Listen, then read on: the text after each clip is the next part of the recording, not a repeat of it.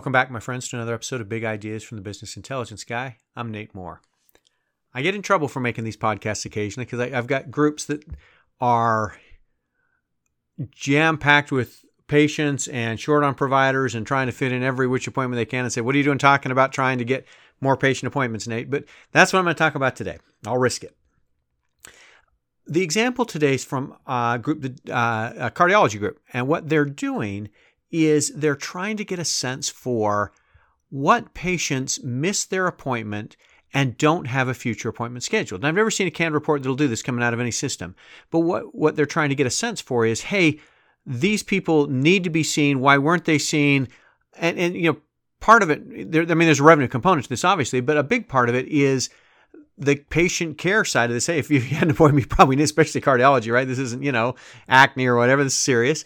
And so what we did is we data mined all of the past canceled appointments. And then what we tried to do is understand, okay, why was it canceled?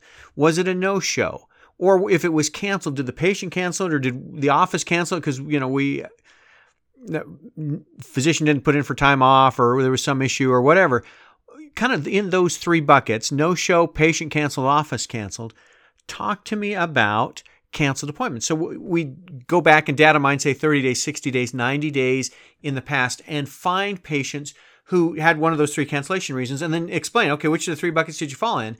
And then what we want to do is, it's an exception report, right? All we want to see is patients who missed their appointment for whichever of those three reasons and don't have a future one, right? Don't bother me if they, if we cancel their appointment and reschedule them in 2 days or 2 weeks or whatever. We don't want to contact that patient and look stupid, right? We did that and we asked them to move or whatever.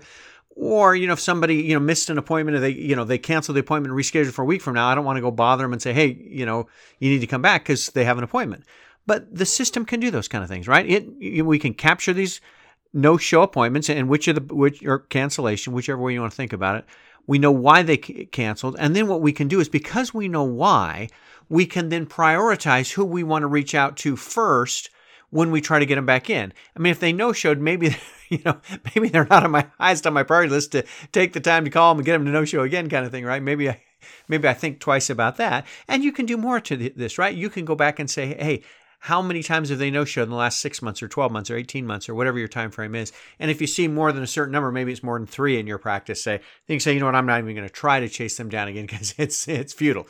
But I may also look at, and you'll see on the graphic that accompanies this, who's their insurance or what kind of appointment, what's like the appointment type or the reason class or whatever. Why did they cancel? And that may help drive who I prioritize them. If I got 30 patients to reach out to from no-shows and cancellations over the past week or 2 weeks or whatever your time frame is, who do I call first? And where's my top priority? Do I look at it by appointment type, or do I look at it by their insurance, or how many times they no-showed in the past, or can I get a sense for their diagnosis in if we've got a prior visit, if they're not a brand new patient.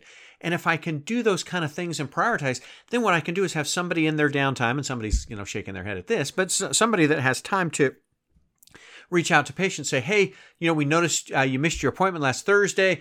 Dr. Smith would really like to see you. Can you come in, and give them 2 choices or 4 choices or whatever it is, and fill those appointment slots back up. Again, part of it's revenue, but a big part of it's patient care to make sure these folks get seen.